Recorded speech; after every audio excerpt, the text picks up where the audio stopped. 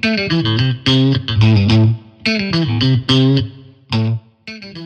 everybody, welcome back to another edition of the On the Rocks podcast. This is Denver Post sports writer Kyle Newman, joined by my colleague Patrick Saunders. Thanks for tuning in to the Denver Post Rockies podcast, and we got a packed show for you here today, talking Nolan Arenado as the Rockies head to St. Louis to play the Cardinals for a 3-game set and face Nolan for the first time in an opposing uniform. Also, Bill Schmidt named interim GM.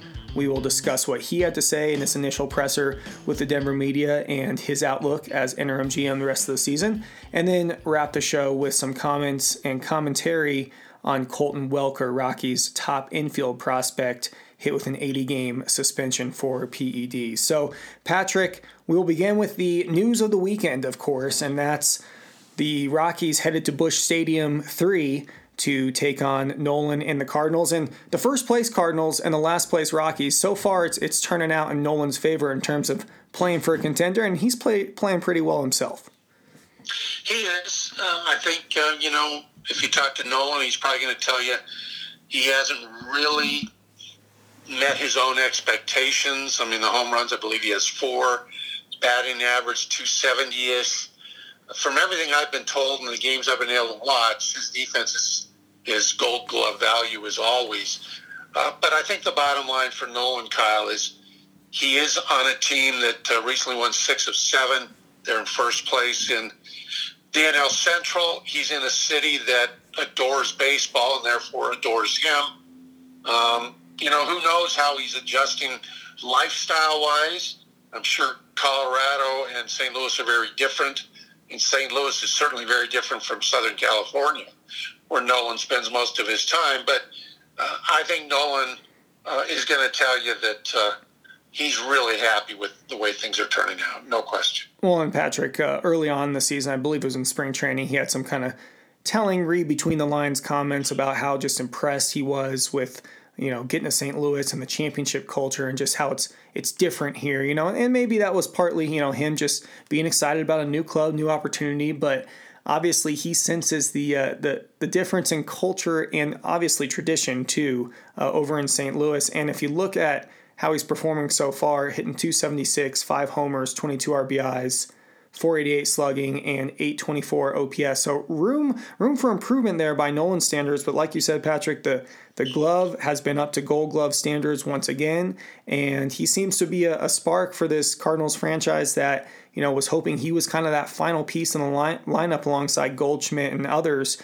to get the Cardinals back into the playoffs and make a deep run once again. Yeah, I agree. And you mentioned Goldschmidt, and Goldie is really not performed offensively up to what they expect of him. He'll probably heat up. It's been a cold, kind of miserable spring in a lot of places. A lot of really good players are not performing particularly well right now. You look at Francisco Lindor with the Mets. I think he just broke an 0 for 26 string or something like that. So good ball players will eventually, they'll reach their level. And I think you're going to see that with Goldschmidt and Arenado. I did want to mention one thing, Kyle. I know Rockies fans are super sensitive when it comes to Nolan, and I think a lot of them took umbrage at some of the things Nolan said earlier this year about how he never had a curtain call in his life before, and they were upset because it felt like Nolan was trying to weasel his way out of Colorado way ahead of time, all of those things. And there may be some truth to the fact that Nolan certainly wanted out very shortly after he signed that mega deal. But I don't think Nolan ever has intentionally tried to disparage Colorado or the Rockies fans. It's just Nolan being reasonably honest. Does Nolan want a fan base that's passionate about baseball like the Cardinals fans? Yeah. And are Rockies fans as passionate about baseball as Cardinals fans? No.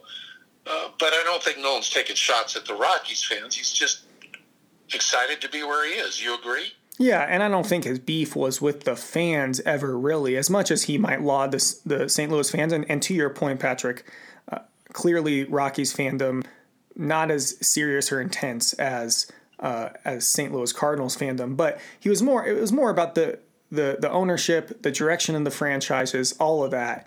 And clearly he wasn't happy with where the Rockies were going. So 3-game set coming up here. Kyle, I wanted to ask you one more thing about Nolan.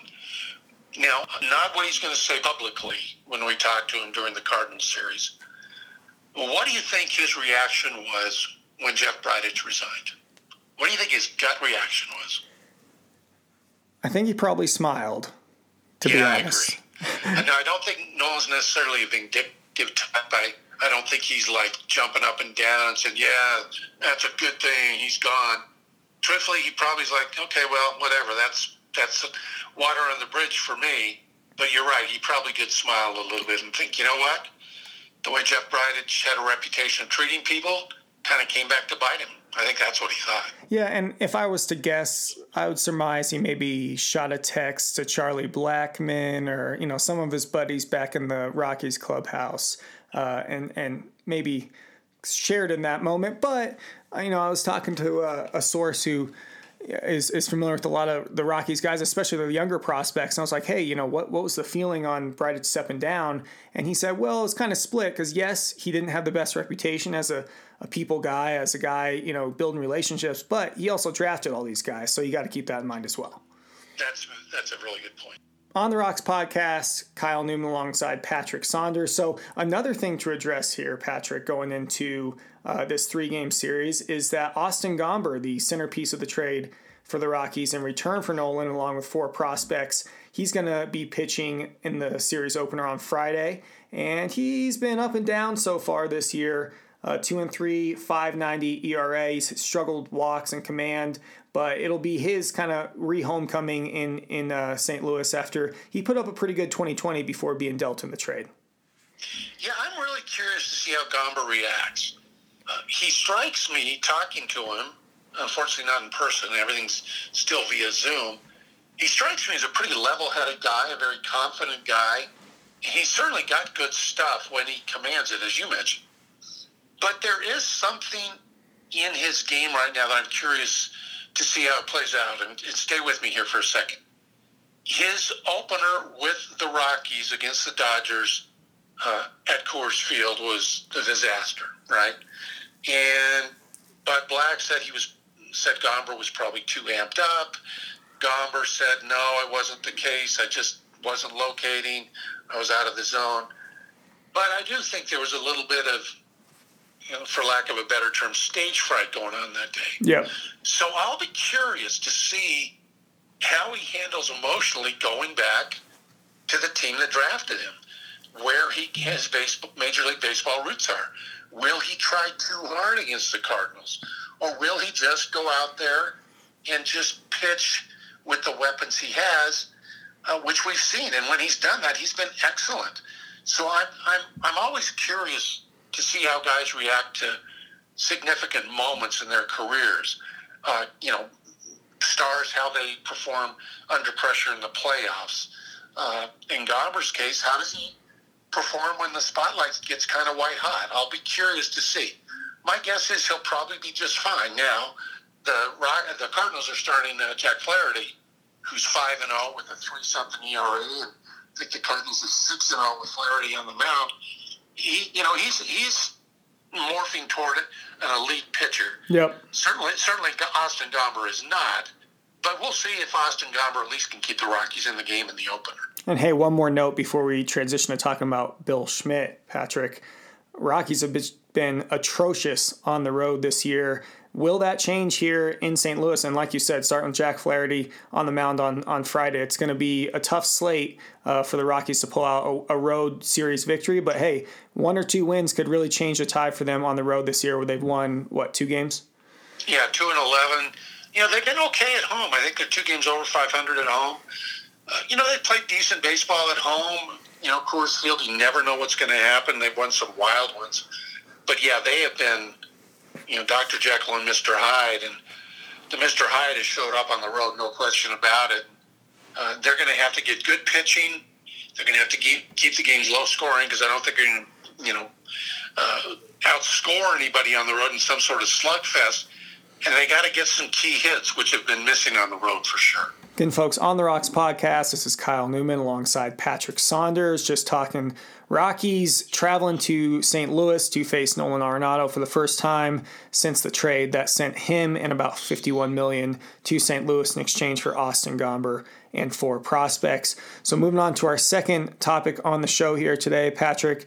Earlier this week, Bill Schmidt, director of scouting, longtime Rockies director of scouting, got named the interim GM, and he met with the media, kind of laid out his plan. And 2 things that stuck out to me, and you wrote about this, Patrick, is number 1, he doesn't think that the Rockies are in a rebuild or need a rebuild right now, from what I understand. And then number 2, he wants the job full time. So, what were your thoughts on those, and just kind of what Bill said overall? Well, let's start with the second point you made about him wanting to become the full-time GM or permanent GM at the end of this season. I asked him that question, and I was a little surprised, truthfully. I didn't know he had those aspirations. He's well known around baseball as a good baseball guy, a guy who knows talent. He's well respected, but he's also 61, and I just didn't really think he would want to take on the responsibility at this stage of his career. But he was clearly eager and wants to make sure it's known, and I'm sure Dick Monfort and Greg Fiesel understand that Schmidt wants this gig full-time. Personally, if you want my opinion, I don't think that's the wisest move. Nothing against Bill Schmidt. He was a good person and a good baseball man, but I've been saying for a long time, I think the Rockies need to go outside and get some fresh perspective, fresh ideas. I think they're too insular. But, knowing the Rockies, who knows? If they like what Schmidt does, during this interim period, maybe they stay in-house, as they always seem to, right? I think it's a mistake if they do that. And again, that's not bashing Bill Schmidt. But yeah, that surprised me a little bit. And it did not surprise me, that when I asked him the question about, well, is this a rebuild? I believe I've asked Jeff Bridich and everybody else. And it's been your favorite question for like 5 years now. Not 5, 2. Yeah, and they bristled at me for sure. But it's a fair question, and I guess Smitty kind of gave me the answer I expected, and that's that, well, we have some really good young talent here to build off of, et cetera. But I'm not sure that's what I consider a rebuild. I'm not saying you scrap everybody, but I do think it means your older veteran players, those, even the stars, Trevor Story, John Gray, Michael Givens, you go on and on. I think it does mean moving those guys and getting what you can and kind of starting from the bottom up. So maybe it's a matter of semantics when we use the word rebuild. I'm curious, what do you think about Schmidt, and what do you think about his appointment for the short term? I think it was an obvious move for the short term, even though Schmidt's probably obviously pretty tied up with draft stuff, with the draft coming up here in July. Obviously, that got pushed back, so that gives the Rockies a little more time. But, Schmidt or Zach Rosenthal, those were the guys who I thought would be, tabbed for this interim GM role. But I'm with you, Patrick. I do believe they have to go outside the organization after the season ends to hire the full-time GM. My gut tells me, and if I was a betting man, that Bill Schmidt is going to get the job. Really? Something tells me that. I don't know. The combination of Monfort traditionally wanting to go in-house, Monfort being an extremely loyal guy, and then also let's not forget that the Rockies GM job ain't going to be like drawing Theo Epstein's out of the woodwork. It's just not a highly desirable job. I just don't think they're going to get an extremely top tier candidate. Now, I think they could do better than going inside house, but will they do that? I guess that remains to be seen. I hope Dick Monfort proves me wrong there. Yeah, it's interesting. I think there's 2 schools of thought here. One, people like us think it's time for the Rockies to go outside the organization, bring in some fresh ideas, maybe some more modern analytics, that sort of thing. Somebody's going to be a little bit more aggressive, if you will. I suppose Monfort and Greg Fiesel and Bill Schmidt, and before that Jeff Bridich, even before that, Dan O'Dowd would tell you, you know what? You've got to experience baseball at altitude and understand what it's like to try to put a team together in Colorado, right, to really get it. And they would contend that just bringing in somebody from the outside who doesn't understand that is not going to be helpful. That's the Rockies' argument. I can see part of that, but that still doesn't mean you shouldn't be out there looking for fresh perspective and fresh ideas. But I do agree with you, Kyle, that the Rockies' GM job for some young, hotshot baseball guy who wants his chance, they'll probably jump at it. But for some of the more established guys who could probably get a job somewhere else in the next 2-3 years, they might look at the situation and say, you know what, it's kind of no-win. right. Because I'm probably not going to have the autonomy I would want to have, the power I would want to have, and it's a tough place to be a GM. There's no question about it. It's a tough job. So it's going to be really, really interesting to see which direction this franchise goes. Okay, and one final takeaway from Bill Schmidt's presser before we move on to Colton Welker here, Patrick. He said, and this is no surprise to you or I or really anyone who follows the club, that the team hasn't had any discussions with Trevor Story or his agent about a new deal, an extension, whatnot. Pretty much further cements the fact that this is definitely the last summer in Lodo for Trevor Story, right, Patrick? Yeah, I would be shocked. And if I'm wrong, I'd gladly be wrong, because I love watching Trevor Story. Oh, absolutely. Yeah. And he's a great person. He's a pro. He's just a great young baseball player who's in his prime. But from everybody I've talked to, et cetera, there are no indications at all that Trevor Story will not opt for free agency. And so do you let him just walk and get a draft pick compensation, or do you try to package something and get, as much as you can for him? And I think as much as you can would be young prospects, before the draft deadline.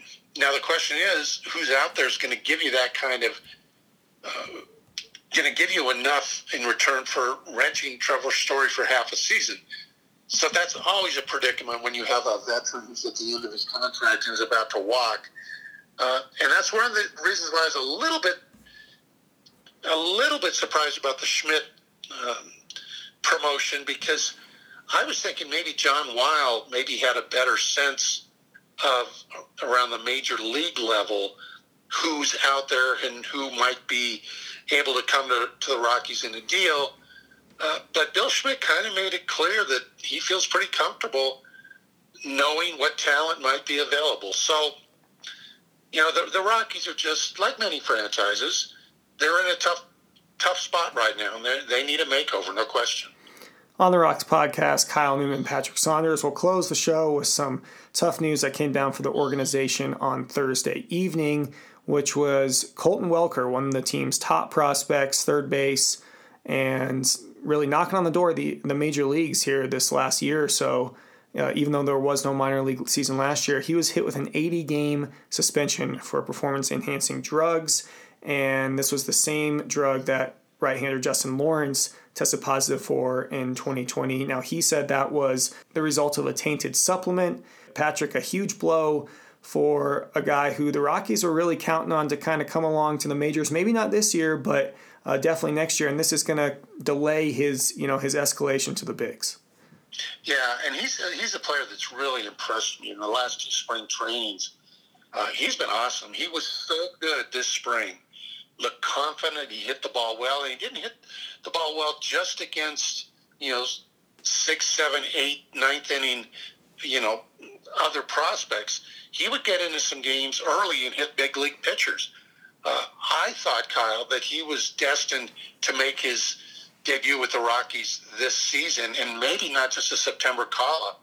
I thought if the Rockies did make some trades, et cetera, and some doors open, that Welker could be one of the first to step through it. And he won the spring training team player of the year, or player of spring training, right? Greer Award. Yes. You're right. And he's a really good player. He's grown up. He's matured. He's a really good hitter. He did issue a statement through the Players Association, which, as all players do, that just like Justin Lawrence, he did not have any idea that he was taking anything wrong, etc. Who knows if that's true or not? We don't know. We don't know the pressures these guys are under, and how they might be misled, or how they don't maybe read the labels as carefully as they should, etc. But Colton Welker doesn't strike me as the kind of young man who would knowingly go out there and just take whatever he can to make himself bigger, better, stronger, to make the big league team. I think he's got enough talent to do that without cheating. But the rules are in place. He tested positive. There's really no recourse for him now except to sit out 80 games. And, when you look at it, Kyle, the 2020 minor league season was wiped out already. And although he was part of the alternative site, it's not the same thing as playing every day. And now he's going to miss another 80 games. He would have started at AAA Albuquerque. That just delays his, appearance in the big leagues. And it's a huge blow, not just for Colton Welker, but for the Rockies organization. As you mentioned, Justin Lawrence, he just last week, made his big league debut, and he had to miss another full season because of this. So, not good news for the Rockies. We'll be monitoring it, of course, and all other Rockies news going forward this weekend and beyond. Nolan and the Cardinals come up this weekend before the Rockies return home next week. Patrick Saunders, of course, will be your man for coverage on all of that, and myself and Kyle Fredrickson will be chipping in where we can.